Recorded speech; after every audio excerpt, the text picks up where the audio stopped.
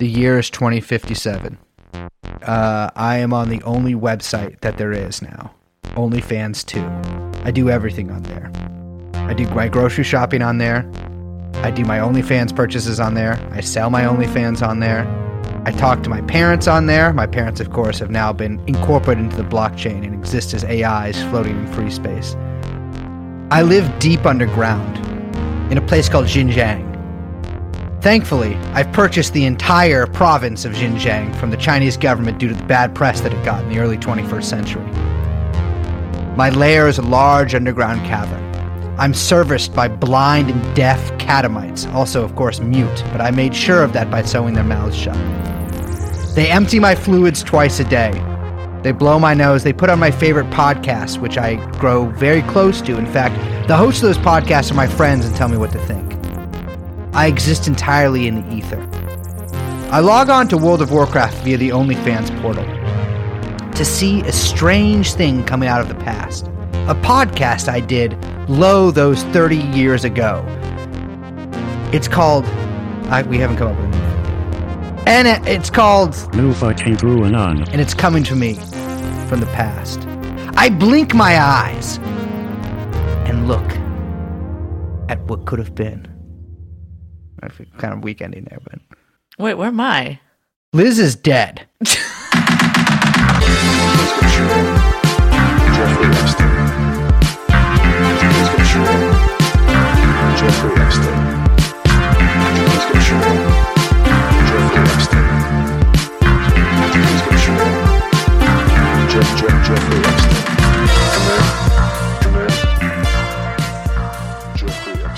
Liz, welcome to the Cyber Zone.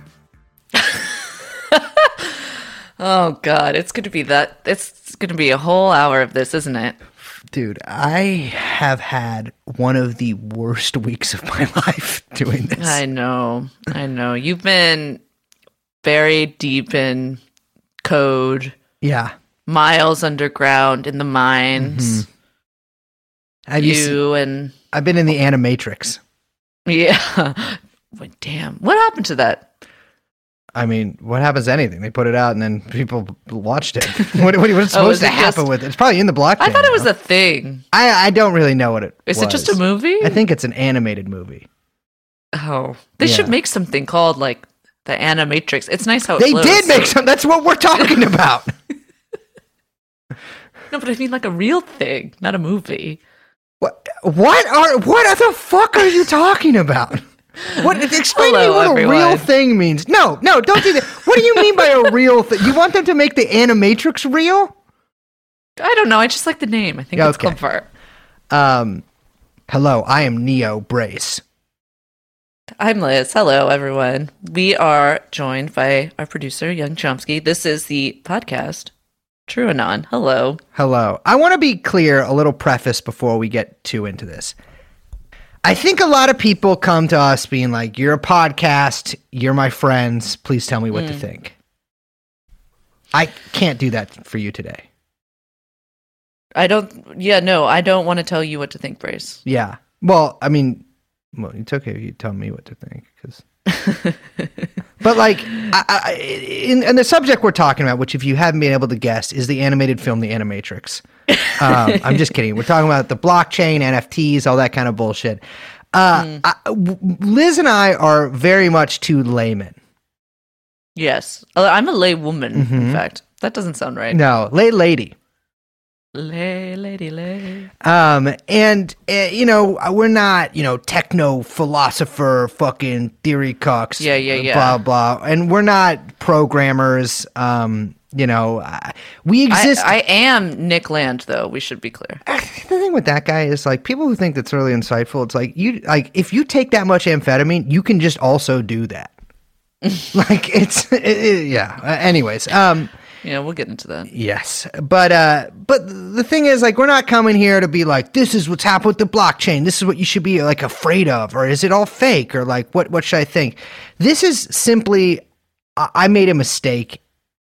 And Liz and I need to talk about it. Okay, Brace, what did you do? Sweetheart, I made an NFT.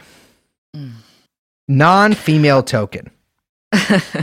Non-fungible token. Yeah. I want to, like we enjoy doing, pull back the curtains here. When did you first alert us in the group chat that we have that you are interested in making an NFT? Let me look this up using the let me see, NFT searching. It appears that the first time I did it was, Jesus Christ, I've said the word NFT a lot, on 3/6/21. So a week ago. No, that was 10 days ago. It's 10 the days 16th ago. right now. Yeah. Apparently, I have said the word quite a few times since then. Dear listeners, this broke Brace's brain. It took him a really long time to figure out. And I would say days. It took you days to figure out. It took me a week to figure it out, to actually figure out how to do it. I don't know if that's unique to you or unique to the technology. Well, a little bit of background with technology. My parents only let me use the computer 30 minutes a day. I wanted to play the computer game EverQuest growing up. Unfortunately, my internet was, the internet at the time, and it took about 25 minutes to actually get to the point where you could get into the little elf cave. And then I had to stop using the computer. So that is what, thankfully, I think saved me from being what I would like to term a zero pussy individual. But also it made it so that I can't do things like get a good job or know what an NFT is.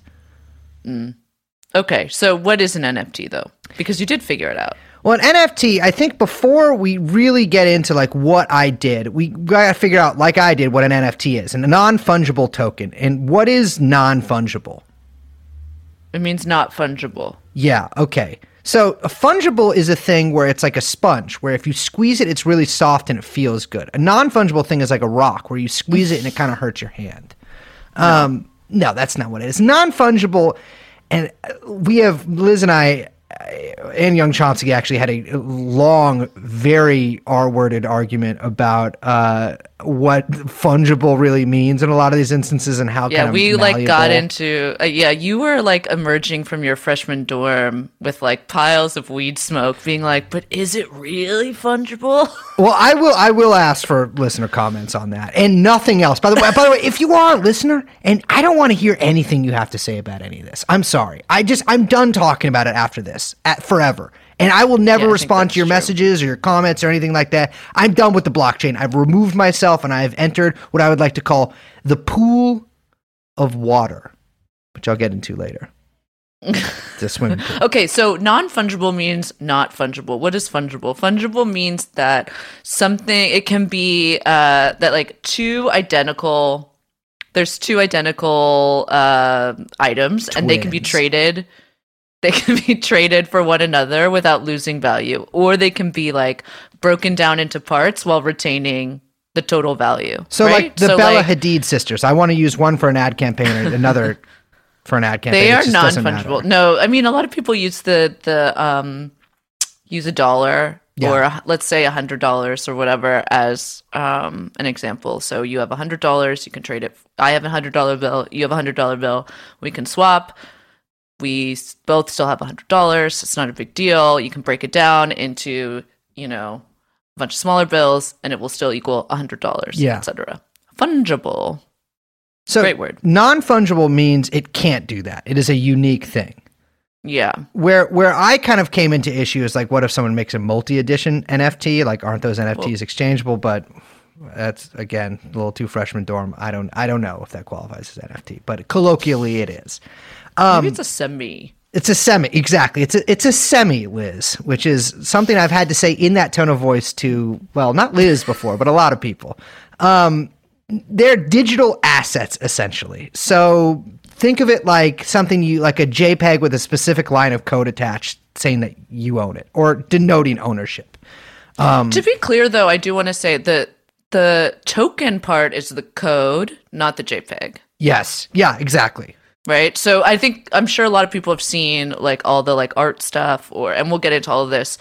But I just want to be clear that the token part, the kind of novelty here is the line of code that identifies them as unique. And not so much the like visual representation that you see maybe like viral stuff of. Yeah, exactly. So like Right. I think the part that it took me a long time to understand, not because it's such a complicated notion, but because it's so uncomplicated and stupid, is that like say I make an NFT of a JPEG. In fact, that is precisely what I did.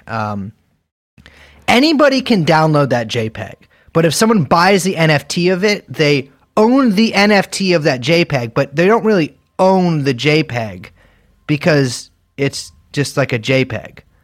And so that is what confused me. Yeah, so I think that confuses a lot of people. Well, Liz, let's get to that more in a second, and let's get to my Jezebel-style personal essay here. So on Saturday, March 12th, which was, I guess, 4 days ago at this point. And by the way, the last time I have spoken to another human being I knew the name of was, I believe, last Thursday. So just to be clear, I have not done anything but this. Not necessarily making the NFT, although that took me a considerable amount of hours. But looking at this kind of bullshit. I was having a supremely bad day already. So I go to Yahoo News. I'm not joking around. I look up how to make an NFT. Now Yahoo News comes up. They lay out the steps, and I figure, okay, well, it's Yahoo News. I'll check out another site. The other website I looked at had an article reprinted from Yahoo News that I had just read, laying out how to make an NFT. Death of journalism. Exactly. So, all right, there's a few steps you got to do. The first of which I learned was that I had to open up in a coin account. A wallet. A wallet, which is like fucked up because in my wallet, when I put coins in, it like makes it pointy when I sit down. So I actually don't keep coins in my wallet. I just keep them in my regular pockets. So I opened up a wallet. Or in fact, I opened up a Coinbase account. And I bought like $150 worth of Ethereum because that's about how much I figured it was going to cost. Okay, wait. How much in Ethereum is that? Like, what's the exchange? One Ethereum is almost $2,000. Yeah, $1,800 today. Yes. Well, we'll get to that more too because that's exactly how much I am forced to sell the NFT I made for. The minimum was one Ethereum. Jesus Christ, Bitcoin is $56,000. I think that's down though, wasn't it 60? Yeah, it is down. I also bought a little bit of Bitcoin, although not very much at all. Dude, I had the opportunity to buy Bitcoin at $7 and I didn't. Technically, Liz, everybody had that opportunity and the whole world passed it up. So if that makes you feel any better. It doesn't. I did, but I purchased something that got me in a lot of trouble. And that person's very rich now, but unfortunately I am, I can't go to school, blah, blah, blah, all that kind of stuff. So I opened up a Coinbase account and then I opened up a Coin Wallet account. The problem is here, Liz, that I ran into is that I connected my bank account instead of my debit card to the Coinbase account. And so I actually didn't have the coin that I bought yet. It would take like 4 days to come in. Wait, oh. Yeah. So Okay. I guess I bought the coin on margin. I don't know how to. Yeah. So at this point, I'm forced to reach out to people that I know will have some of this, this Ethereum kind of bullshit. And so this guy Ed, sends me over a couple $100 worth of Ethereum, and the second wallet that I've opened up. And so within the span of 3 hours, because it did take me quite a long time to do this, partially due to my ID being expired and them not taking necessarily. It's a Merchant Mariner thing. It's a government issued document that says I'm 5'11", and that's why I try to use it on everything because my passport says I'm 5'10", because they don't allow for nuance there, which is maybe a guy's 5'10 and a half, which you can round up legally in the court of sexual law. So I finally now at this point I have 2 wallets and 1 Coinbase, and now I have $400 worth of Ethereum, which is okay, more than I ever asked for. So, okay.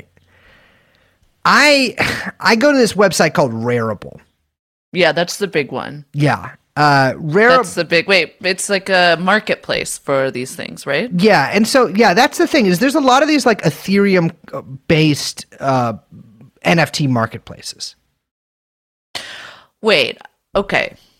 Can we pause for a second? Yeah. What? Okay, so Ethereum, because we mentioned Ethereum and Bitcoin. Can you talk to me about the difference between the two of these? Yes. So Ethereum Bitcoin is like the original. It was created by a guy named Satoshi, who is, It's like the guy that no one knows, no, right? He made a video game guy called Metal Gear Solid and like this whole line of those out there. But beyond that, nobody knows like his home address or anything. Although I'm sure I could get it. And I do find that like the weird worship of this Satoshi guy, because there are like Satoshi cultists basically out there, according to the several Bitcoin documentaries I've watched. Who take his word as law, and basically like, this original Bitcoin white paper, they are like purists towards it. And it's this sort of like lost god, like prophet in the wilderness sort of thing that they follow. And it really does resemble like a religious mania that these people have towards Bitcoin. And then there's Ethereum, which is a different blockchain. So when people say the blockchain, there isn't just the blockchain, right? Okay. Like there's networks. Exactly. There's different blockchains. There's like the Bitcoin blockchain. There's the Ethereum blockchain. There's like, there's basically an infinite, I mean, not actually, but there's a wide variety of different blockchains out there. So there's no one singular blockchain. But one of the most popular ones is the Ethereum blockchain. Can you explain like what, I mean, I feel like we kind of have to explain what a blockchain is. Imagine if the Tower of Babel was filled with child porn. That's not what blockchain is. No. So a blockchain. Also, don't imagine that. Yeah, don't imagine. Actually, don't imagine that. Okay, so my notes, by the way, are very editorialized. So I'm going to try to do this as simply as I can. Blockchains are basically decentralized ledgers, which are, as a Jew, two of the words I hate most by themselves, and then combined, I really get a bad idea. Essentially what they are is, instead of like a centralized computer network, it's a decentralized one. So there's different computers all over the world competing to solve a really hard and useless math equation to build a new block on the blockchain. Everything is that has ever been put on that blockchain is stored forever on that blockchain. It is immutable. You cannot fuck with it, and it's there forever. It is an affront to God. Well, it's basically like a way of removing. I mean, the idea is that if you have all of these kind of computers immediately programmed to record this, like, it's like a record of ownership, basically, right? I mean, it's just a record. Yeah, but it's done. It's done without any kind of human intervention, and so the idea is that it can totally, no one can touch it, no one can change it, no one has ownership over it. It's completely decentralized. There can be no fussing with it, and so we can totally trust it via our complete and total lack of trust in one another. Yeah, and the way, I mean, I guess we can talk more about proof of stake and proof of work later, especially because I need to drink more of this Arizona green tea in order to get enough sugar to be able to give a shit about that. But there's a couple, I mean, I'm sure that there's more that I haven't even heard of, but there's the two main kinds of blockchain are proof of work and proof of stake blockchains. Basically, proof of work blockchains are where there's a bunch of computers whirring away in these underground caves like little goblins in the night, doing increasingly intense mathematical equations that are totally useless in order to add more blocks. They're basically competing who can do this equation the fastest. And they're like equations that people can't do. They're complex that only but they're so complex that only computer brain can do it. Yes, exactly. Right? Yeah, precisely. And so the thing with blockchains is that is there is as I'm sure many of you have noticed, and by the way, if you are like a computer guy and you're listening to this, and I've had so many conversations with computer guys over the past few days, like very long conversations with a very large amount of computer guys on the telephone, because I can't even fucking keep up with the texting on this kind of stuff.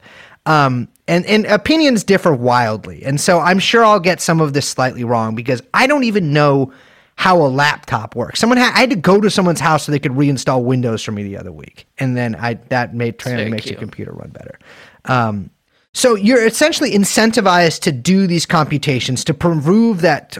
Why did I say it like that? To prove that transactions are legitimate. I mean, transactions like everything from actual monetary transactions to like any sort of like things that are added onto that are legitimate. And, in the case of coins, that's also how you mine coins, is by adding blocks to the blockchain. Okay. I'm sure many of you have seen the sort of slave mines that people have under places like Iceland or in China, where there are a million robot slaves linked together with their cyber chains, whirring and just creating more blocks in these mines. So that that there are people who like put a lot of computational power towards it. I mean, that's one of the big things about NFTs, and so all of this shit is happening in order for me to make an NFT. Like at this point, in me buying this Ethereum, I have already like interacted with the blockchain. Okay. So we explained the difference between the two. Ethereum network, which has its own issues. I don't know. But from my understanding is it's kind of junky compared to other blockchain networks. I should add, Ethereum uses something called smart contracts that Bitcoin does not use.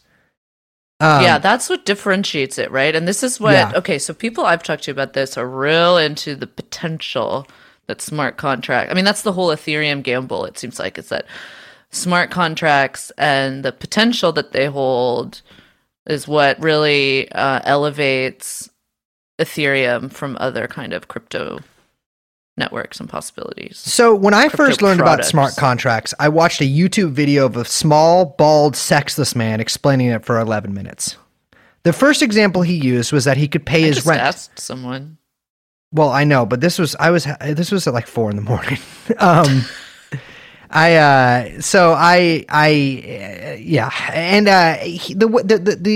example he used first was paying rent, right? Like an example how this could be used in the real world. With a smart contract, it could be like every month a certain amount of money is deducted from his account and put into his landlord's account. There is no like overpaying or anything like that. It's an automatic process, which, by the way, does not seem like that it fucking something you need the blockchain for.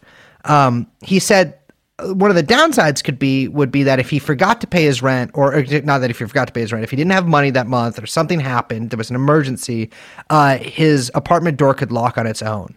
And he was like, yeah, it's a bit of a downside. And so it's not really a smart contract because it allows for absolutely no room for nuance. Yeah, that's the thing. So it's really just, I mean, it's a contract in the sense that like a contract is an agreement. And this is an agreement that if something happens, then this will execute. And if this doesn't happen, then this won't execute, right? And so it's really like a simple programming code or like a simple program, right? An if-then script, I guess you could say. Yeah. Although people are going to be like, that's not really what it is. But yeah, you guys know what I'm talking about. So the idea is if I pay my rent, then I continue to have access to the door opening. This is an incredible development that the blockchain has brought us. I know, right? But so that's the smart contract executing, right? The door unlocks if I pay my rent on the 1st, and it stays unlocked for 30 days. So the idea, and we can get into, I think that like, this is all like libertarian fantasy shit. So, whatever.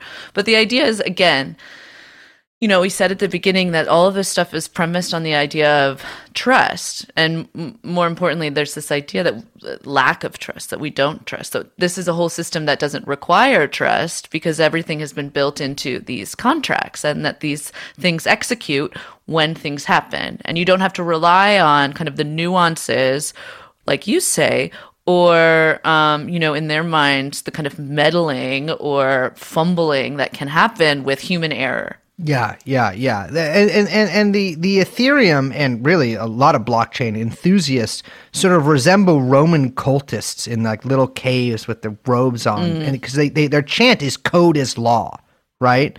Like they elevate it to this, like, it's almost like a machine kind of state, right? Because who guarantees a contract in the real world? Usually a state, court of law. Right. And this takes that out of the picture and you sort of like put the state, it's a machine state. Well, this is the whole contradiction of libertarianism, right? Is because they think what they want is to kind of like everything is agreed upon through contracts that are mediated through like insurance bodies or whatever. Yeah. But they don't, and libertarianism being a kind of like extreme radical version of liberalism, or liberalism taken to its logical conclusion, as I like to put it. But like that, the idea being, I mean, this is what libertarians always get tripped up on, is because they want complete and total individual autonomy and with the guarantee of private property, but without a state to guarantee the private property. Yes. Yeah. And exactly. so the idea of the smart contract is that it kind of is able to guarantee those contracts, right? Without any kind of actual centralized body. And this is part of the sort of utopian vision of the blockchain world. And I think in a lot of ways, DeFi, right? Yeah, decentralized finance, which just makes me think of Dianne Feinstein, by the way. Yes. I can't read that and not think of Dianne Feinstein. In a lot of ways, like as I was saying, it's utopian, and I think it mirrors also like the Web 1.0, like freak hacker kind of thing. Yeah, absolutely. Turning into like these libertarian psychos, like infest and a lot the of the tech world now. Yeah, and a lot of the NFT stuff itself reminds me of Web 1.0. Yeah. Which we should let's get back to the NFTs. Yes. So NFT, I've opened up these two different wallets. I have the Coinbase thing, and now I'm on Rarible. I can't figure out how to do it on Rarible. I fuck up and link the wrong wallet. Oh my god, you gotta label your wallets, Brace. Well, how am I supposed, baby? It tells me, you take out the fucking phone, it's like scan the QR code, which by the way, I've never done before this COVID bullshit. Now I go to a fucking restaurant, they don't even give me a goddamn fucking menu. I gotta scan a QR code. No. Just fucking give me a plastic menu. I hate QR codes. Exactly. So stupid. Plus, my phone is so overloaded with viruses I downloaded on purpose that anyways. So I gotta go Your phone doesn't have viruses. You have an iPhone. That's where I talk to you on. It's not the one I talk to my Chinese handlers on. So I go to a different website called OpenSea.io. The process on there confuses me. At first, I make a collection, which I assume is an NFT, and I am wrong. No, that's just your collection of NFTs, right? Correct. Yes, and then after that, I'm like, okay, I figured out I can make an NFT. I have to call several people to help me with this process because I'm afraid I'm doing something, and also I can't figure it out on my own.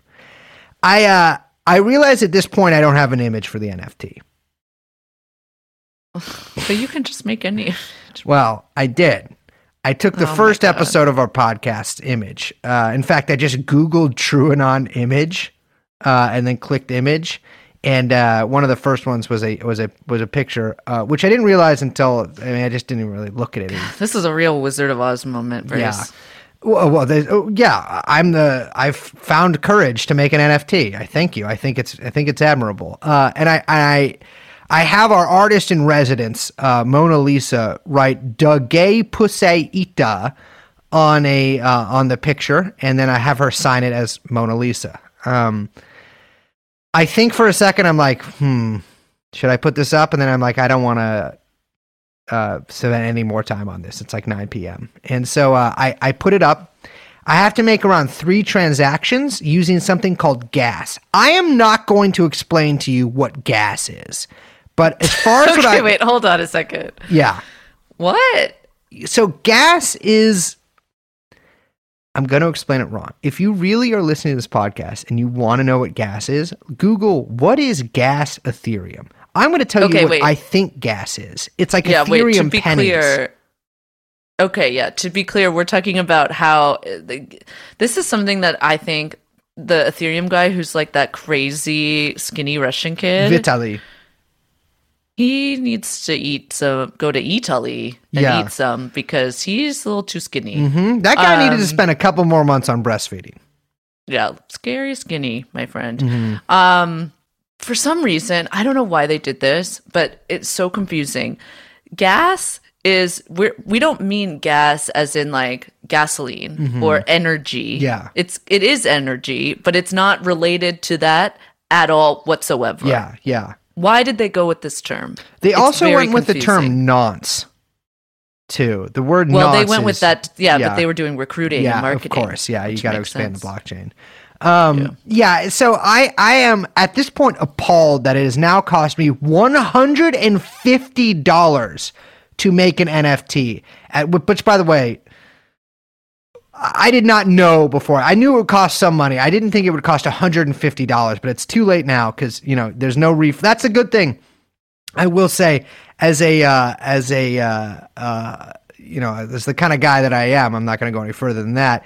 No refunds on the blockchain, unless everybody agrees to it. And great. Yeah, I couldn't get OpenSeas to answer my emails. So at this point, I'm like, I have like a weird out of body experience where like I imagine like little rows of whirring computers, like fucking microchips glowing very red, angrily, eyes staring at me in these caverns as I force these robot slaves to make an image that says "De gay pussy ita" into an NFT. And so what I basically created is a JPEG that took me around 10 seconds to make because I had to figure out how to use the little righty tool. And I attached a line of code to it that now costs $2,000. What? So, like $1,000? Yeah. Imagine twice that amount of money. Wait, but why does it cost so much? So I realized maybe later I could have set it for less by doing like 0.05, but I don't think I actually can do that. It told me that the reserve bid, which I had to look up what that means because I don't think I've ever bid on anything or sold anything on like eBay or anything. So that means that that's the minimum amount I can sell it for, and that is $2,000. It's one Ethereum, and that is the equivalent of basically $2,000. So I think you probably could have said it lower. I don't think I can. I'll show you the thing. I took a screenshot of it, and it was like the reserve bid must be 1 ETH. I really hope no one buys that, Brace. Here's the thing. If you are listening to this podcast and you buy the NFT, Liz, you just injure yourself? You all right, baby? Sorry. What? Okay, we'll talk about this after. And if you buy my NFT, baby, I don't know what to tell you. Don't buy it. Don't buy the NFT. Yeah. You don't want this thing.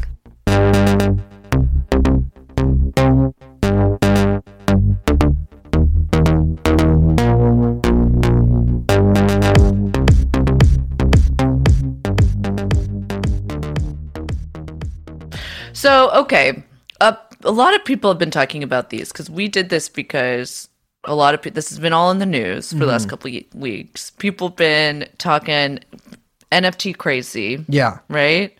There's some guy named Beeple, which is not even a name for a person. No, not at all. I would say that's a name for that's like Wally or something. Yeah. Why is this happening? I think because Americans, and really like the people who inhabit the kind of places where these things are sold, are sick. They're sick in their souls. They've been infested with like a certain kind of demonic mania where they have to speculate and they've run out of things to speculate on. And so they had to go into essentially the fake art world. Like the art world itself wasn't lame and corny and bad enough, is that they had to make a new one on the internet where everything was worth nothing and do it there. It's basically like, I think of NFT art as like a proof of concept for NFTs. Like a bunch of really sick individuals got together and like, well, we'll explain NFTs, or like, we'll get NFTs into the mainstream by using this. And so all of these artists, and they are artists, like Grimes and like Beeple, have been selling NFT artwork in the past couple months for millions of dollars. And that's no shit. Like, and Beeple sold a $69 million NFT, a piece of digital art, at fucking Christie's. Yeah.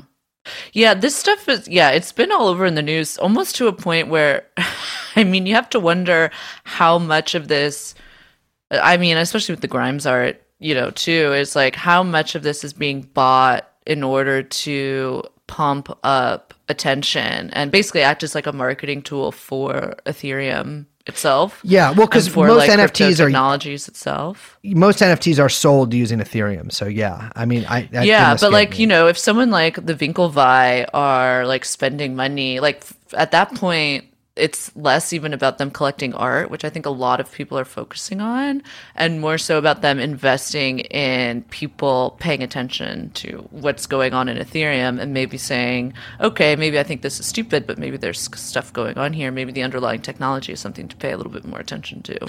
Well, that's the thing. I mean, Bitcoin and Ethereum and a lot of these other currencies they're not currencies. They're essentially like speculative assets, right? So like you bet that they're going to go up or that they're going to go down. I mean, the Winklevi, I think they own a fucking NFT marketplace. And so a great way to get people to buy Ethereum. I mean, Christ, at no point in my life have I ever thought I'm going to buy Ethereum. I mean, that's a perverted kind of thing to think. And I did because of the NFT thing. And so That makes a lot of sense to me. There's also been the case where I think a lot of people are buying their own art and then reselling it too. Which makes sense, yeah. Yeah. I mean, I think that this is like kind of a common refrain where a lot of people say, like, cryptocurrencies, oh, it's useless, oh, it's just an asset, oh, like, this is just for speculators, or oh, it's just for criminals. And it's like, yeah.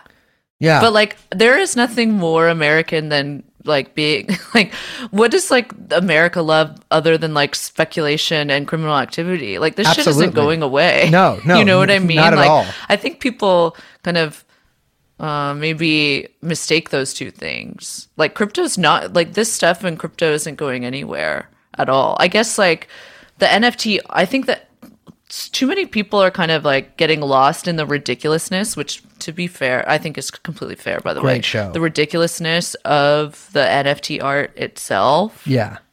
And kind of confusing that for, I don't know, it's like everyone talks about like tulip mania. They always like reference that, which by the way, like wasn't even that big of a thing. Yeah. And nobody talks about the perfidy of the Dutch.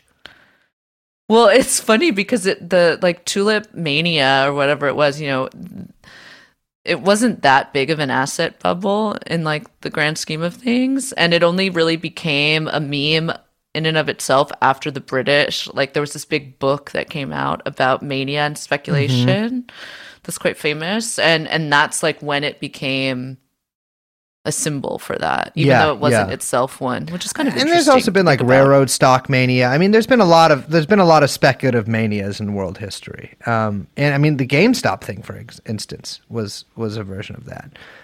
Yeah, I guess I'm saying like I don't know if that's what's happening here.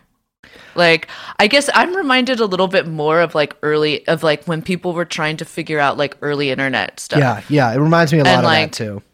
Yeah, and people would be like, well, I mean, because you remember all that early Netscape art and all that kind of stuff? Like, it was kind of goofy and it was kind of stupid. Dancing Baby. But, like, people would buy domains, or people would be like, oh, I'm getting this email address, or I'm registering that. And it seems like it has a lot more in common with that, to me, than it does of, like, Beanie Babies, maybe. Yeah, I mean, I think it's a combination. I think you got to look at it in like a couple different layers. I think the current actual NFT craze does resemble Beanie Babies, right? Because it is people, buying and reselling these kind of things. Especially you talk about the crypto punks or crypto kitties. But I think the underlying thing is you're correct. Like it's people sort of exploring this new web space and like kind of staking out their claim to it. Yeah. I mean, I don't know if it's going to catch on. I mean, I think the blockchain and all that stuff will, but I don't know if like, I don't feel very confident in like the future of NFT art as a thing. Yeah. I mean, I hesitate to kind of make any predictions. I don't feel confident in any of it. I think that's the thing. It's like, I said beginning of the episode is like, I'm not like telling anybody what to think here. I know many people have divergent opinions. I know many people have, probably more knowledge about this than me or Liz. And, but the thing is like the blockchain itself could kind of just be a whole lot of nothing, right? Like the actual uses for the blockchain in the real world, I think have been greatly overstated by a lot of different people. Who have a stake in this kind of stuff. I mean, I was listening to a World Economic Forum podcast earlier today, like one does. And they're like, oh, it's gonna usher in a new epoch of decentralized leisure. Nonsense. I mean, that's just like a nonsense pair of words, right?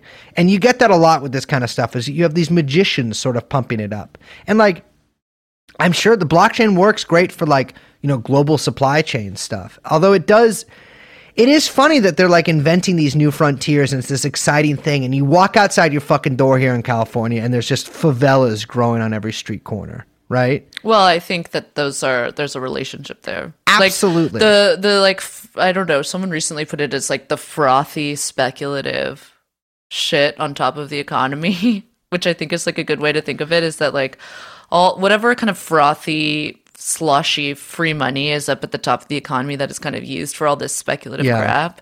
That's kind of what is fueling a lot of the funding of this kind of like DeFi exploration. I think like the NFT stuff, I mean, one thing I think the most generous reading I can give it is that, again, less about the art and more about the underlying technology, which is that of a non-fungible token. But like, I think that most people, like, they hear about this stuff and they say like, okay, but why would you buy something that everyone can see? Like, I've already seen this, so who cares if you bought it? Like, oop, I've seen it too. But like, people are kind of thinking about this backwards, because what the NFT does is, remember what I said about the libertarian dream about contracts and everything mediated? The basis of Enlightenment thought. Yes. And then but the other base of that is private property and the concept of private property. So if smart contracts are that kind of liberal contract theory, two monads agreeing, whatever, then the NFT is a stake of private property in these new blockchain networks. And in like what, in my Adam Curtis voice would say, cyberspace. But I think like the idea is that the more people, so if you have an NFT and is you staking a claim to something, you are the owner of this token. Yeah. And the idea is that actually the more people see something, the more eyes and the more views on something, the more prevalent something is, then actually the more value it has, right? So the idea is, think of it as intellectual property. And that's basically what people have discovered, is that actually capitalists make most of their money through patents and intellectual property ownership and copyrights. So like, think of owning the copyright to Happy Birthday, and then think about how many times you see that or hear that song on television. Well, very rarely. Never. Because exactly. Because it's so expensive. And so that's the most generous reading of what people are doing with NFTs and what the logic is behind owning the copyright to an image that's so widely circulated, right? Well, I think where it gets confusing is like, is it a copyright? Well, okay, no. So that's a good question, because, and I think this is what like trips people up, is that actually what you would need then is someone who would acknowledge the copyright and then pay you for the copyright. Now, theoretically, I think that's where the smart contract would come in. And this is one thing that a lot of artists, particularly musical artists, have liked about NFTs, is that what's built into it is sort of like, I think it was like some shitty band, like, I can't fucking remember which. Kings of Leon. They released an album. It was Kings of Leon, yes. Okay, yeah, there we go. But the idea then is that if the song is ever sampled or ever like used in any kind of like other thing, that there's a record of it, and through the kind of like smart, again, this smart contract technology, that then the artist gets paid, a little bit of money every time that image or that song is reproduced in any form. So that's the kind of the idea. Now, in practice, is that what that looks like? Absolutely not, because I don't think artists have a good record with anything working out for them digitally. No. And like, you could also just steal. I mean, first of all, who would sample Kings of Leon's new record or old? I don't think I could name a single King of Leon song. So maybe they're very drum heavy. No idea. But like, you could just also just not pay them. That I can somebody. Well, yeah. I mean, I'm trying to be generous here, but I absolutely agree that like, and to be fair, I mean, that's how it exists in the real world. Yeah. And not just, in the virtual world. Well, that's the thing is like, it's the whole, like, the deal with blockchains is really like, if you're using a blockchain like Ethereum, like you were saying, it's like, you're invested in getting as many people to be on that network as possible. because that makes all of your little business schemes viable, right? Yeah. Like if all this exists with outside of the blockchain, then you're not really doing shit. Like it's like an opt-in kind of thing. And like they don't want that. If I can exist outside your contract law, then what's the point of the contract law? It's a buy-in kind of thing. And so I think like we will call this Web 3.0, like I said. And I think maybe it eventually will be. It ain't there yet, right? Because after this, like I'm telling you, I'm out of the blockchain. I'm never going back in unless they make me. And if they make me, I'm bringing a gun.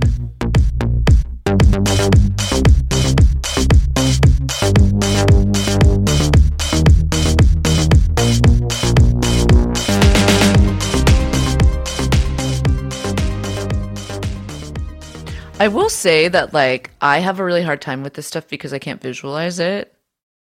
Yeah. And I'm like a very, very visual person. I don't know. I like don't like that this is like something, and I don't know, maybe other people feel this way, but like I don't like that this feels like something that's underground. Yeah. I mean, quite literally, even just the idea of mining, you know what I mean? I've thought about that a lot. Yes.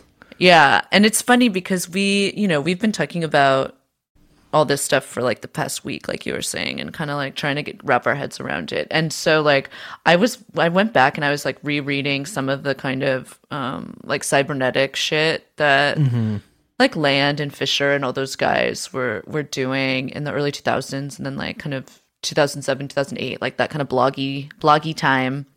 And I was like kind of rereading some of that shit, and some of it is like it's all very high-minded. Like I don't really care for, and I don't understand Deleuze. I don't understand this kind of shit. You know what I mean? Deleuze is a bitch. Frankly, I have no use for him. Yeah, I mean, although I do really like his book on Nietzsche, but that's aside. I do think that Land at this time, I feel like I'm going to get all this wrong. So again, if you're like a crazy cool cyberpunk dude out there who probably lives in Europe and not the United States, stay there. I apologize for getting this wrong. I don't. But if you're really into Nick Land stuff, take the easy way out.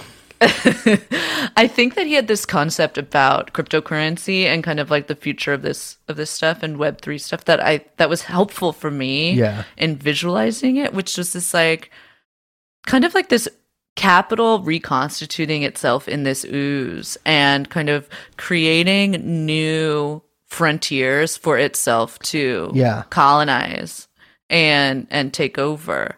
And for me, that's what this stuff like really feels like. Like it feels like that kind of like I all I can see is like a cyberpunk oil slick that's like has its own kind of that is like sentient and growing and metastasizing in the underbelly of the world, and we're not going to be aware of it until it's too late. You know, that's what all this stuff feels like to me. That no one's really on the offensive when it comes to countering or intervening in some of this stuff. Well, I talked to quite a few people about that very thing because we had this conversation, you and I did, and then I asked people I know who share similar political beliefs to me, who work with this kind of stuff, like what intervention could be made, and they're like, honestly, your best bet is to just hope that it kind of is just useless. Which is like not actually a terrible bet to make with some blockchain stuff because, there is a good deal that a lot of it, there's a good bet that a lot of it's hype.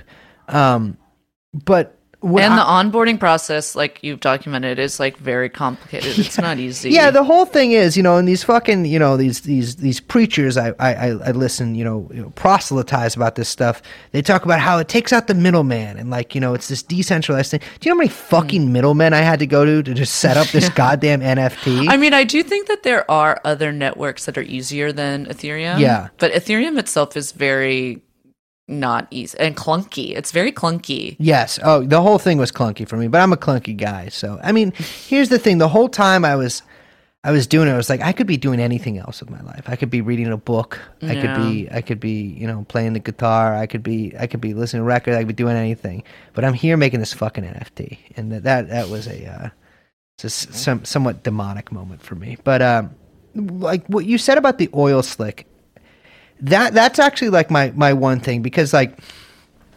the reason I sort of struggle in cyberspace is if I put a gun in your mouth and I pull the trigger, I want to see the brain sort of splatter on the wall behind you, right? Like I don't want to not know what's going to happen. I don't want to have any I want to have some measure of control, right? And with a lot of this fucking cyberspace bullshit, I feel like I have no control. I feel like there's nothing I can do to attack it, to beat it, to win, right? Like it's totally out of my hands. Like I'm in a battle with God, or really with the devil. And so I started asking people, how could I destroy this? Right? And it turns out there are some ways, but there's not necessarily like an atom bomb kind of way, although that kind of does play into what I think. So we didn't even really get to this, and this is, you can read about this in a ton of different places, but obviously a big part of the news that's been going around about NFTs is the immense ecological damage that they apparently cause. And yeah, I mean, and they do. I want to be clear. The regular internet does too. Like Google buys up, like literally makes hydroelectric dams under fucking like fake companies and like sets up giant server farms over there too. So it's like the actual internet is doing the same kind of damage.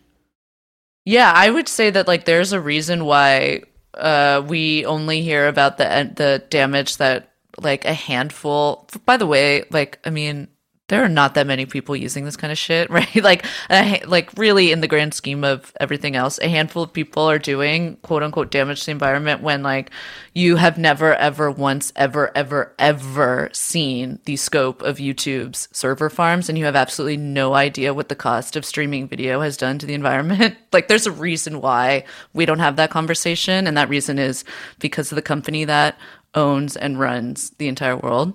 Something I found out about Facebook too, which I actually haven't seen reported anywhere, is that their ad algorithm during peak times actually serves you worse ads because it can spy on you better because of the way that they allocate energy, which is the same huge amount of energy like dedicated to Facebook at all times. When less people are using it, they're actually able to spy on you better. That got me thinking, right? Like, okay, so the ecological cost is because, there are a huge amount of these, well, not really even a huge amount, but there are these farms, right? Or these mines, let's say these caverns, filled with robot slaves, blinking away red and black in the night, fucking underneath the ground.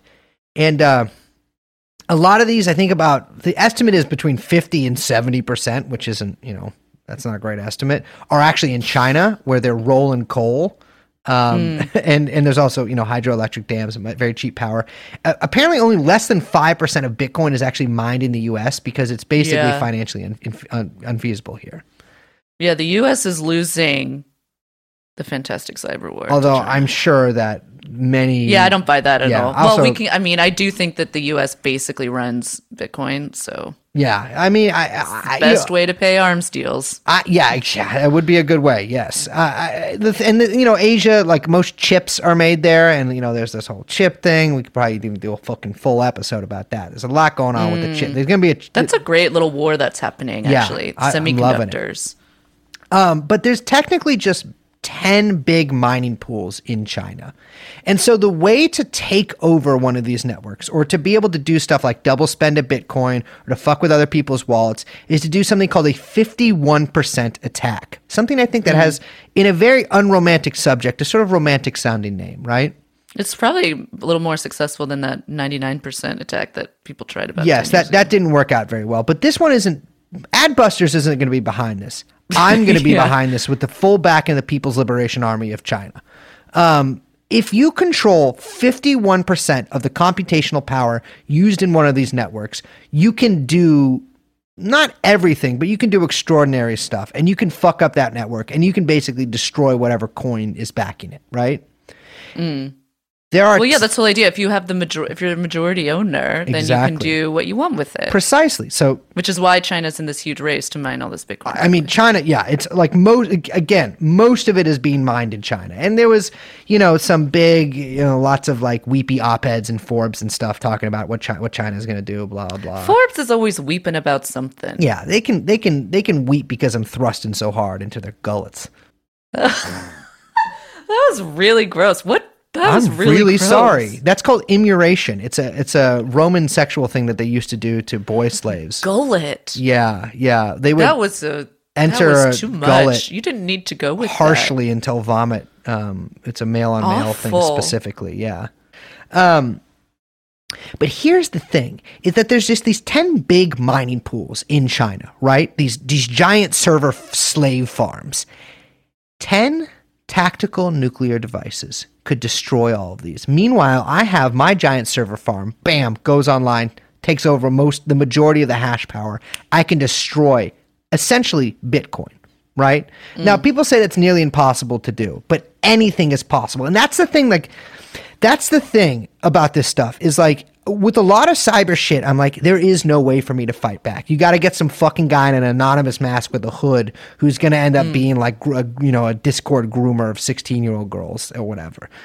But there is literally no replacement in a contest between a computer and an AK-47. The AK-47 wins 100% of the time.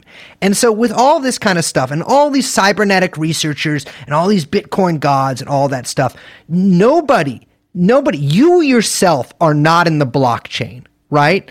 You are not safe. You are not immutable. You are not forever.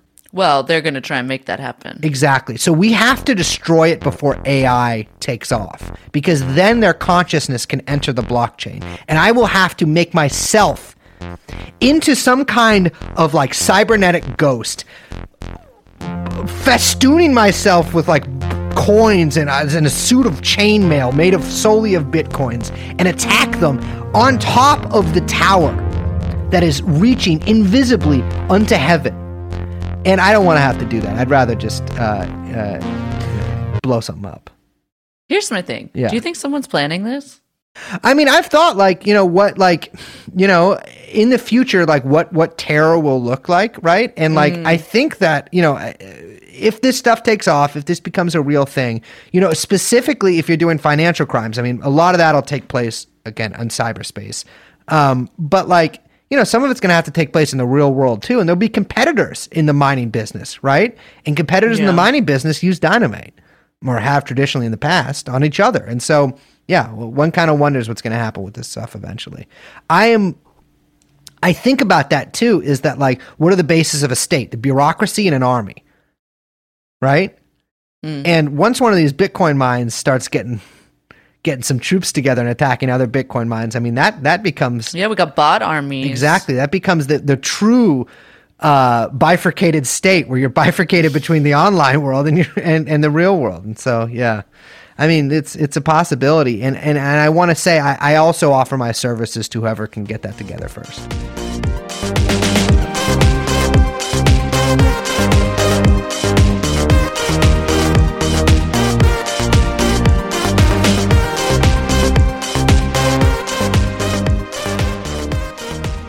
Liz, you put a fat man with laser eyes here in the notes, it looks like? Okay, so apparently, I guess, Wyoming, the state of Wyoming, is very close to granting company status to DAOs. Can you explain what a DAO is really quick? A DAO is a decentralized autonomous organization. So think of the Chaz or Barcelona in 1936.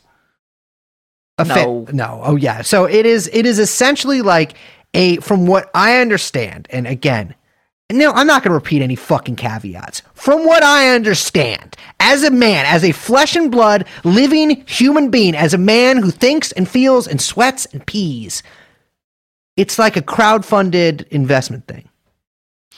Yeah, it's basically it's the dream of an ownerless business. So it's taking all those smart contracts and imagine it's just a company that executes these smart contracts, kind of, right? I guess it's better than executing teenagers. Anyway, so I guess Wyoming is close to granting them company status. Wyoming legislature continues to embrace the fast-changing digital asset landscape and think of ways we can help facilitate new innovation. And then I guess some libertarian lawyer killed it He was literally quoted as saying that it would enable shit coins and like these bullshit kind of speculative companies to pop up too quickly. And I looked him up on Twitter and his avatar has laser eyes. God. So that's him in that photo. What is the laser eye thing? It's just some mean bullshit. Baby, we're adults. We don't need to think about that. I don't understand it. You don't need to. You don't need to. I don't need to either. It doesn't really look like laser eyes. He kind of just put like a red, like corona effect on his eyes. He didn't do a very good. They're not actually shooting lasers. They're glowing like they're about to. Yeah, glowing laser eyes, whatever it is. Pointing the gun. But at yeah, the it's like screen at this Wyoming, point. Florida, and Texas are basically in the like race to be based, which is like, you know, like who can appeal and get as many of these crypto speculator investor assholes in their state the quickest. Maybe the based mayor of Miami. I mean, he said he was going to start paying city employees in Bitcoin. Yeah, that's illegal. You can't do that. Yeah, I hope that guy goes to prison. He's extremely, I mean, that dude is, you know, Mayor of Miami is all kind of just like a PR guy anyway. It's like not a real mayor. Yeah. Apparently he's actually really not a real mayor. But we're getting a little too off topic here. Well, actually, no, we're not, because we're talking about the mayor of Miami and he fucking loves Bitcoin. That's the thing about this stuff, is people are going to fucking say, oh, how come you guys didn't talk about this? How come you guys didn't talk about... We're not a fucking Bitcoin podcast. Like, I don't ever want to think about this again. Ever. I know I'm going to have to, but I don't ever want to think about it again. I know that Brock Pierce is like a Bitcoin god. I know that Jeffrey Epstein fucking had someone write an op-ed for the Next Web for him about Bitcoin, which they had to add a Wikipedia link to all of his sex crimes into later.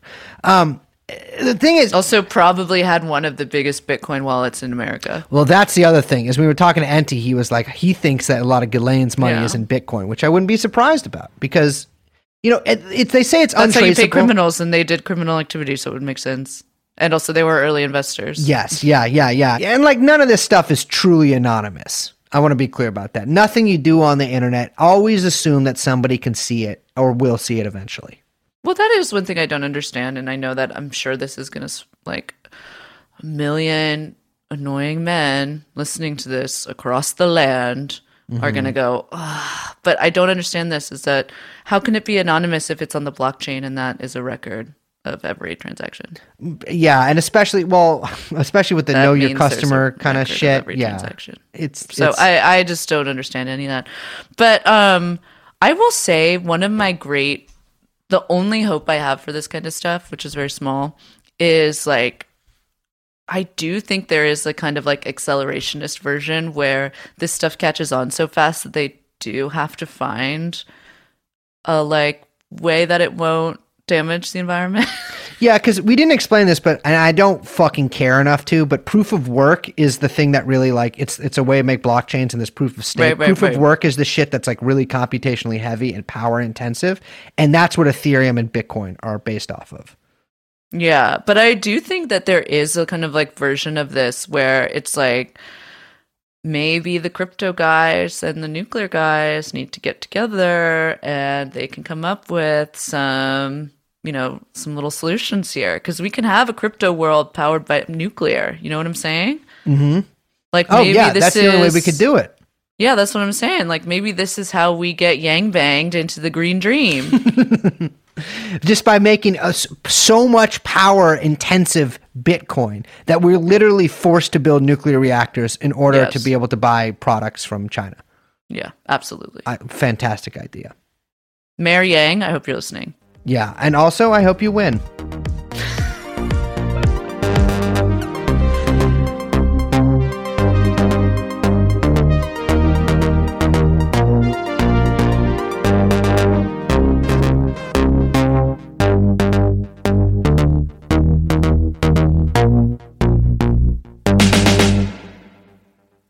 So at this point, if you are some kind of fucking Dexter Four Eyes fucking nerd and you're like, well, but that's not how the blockchain works. I don't give a shit.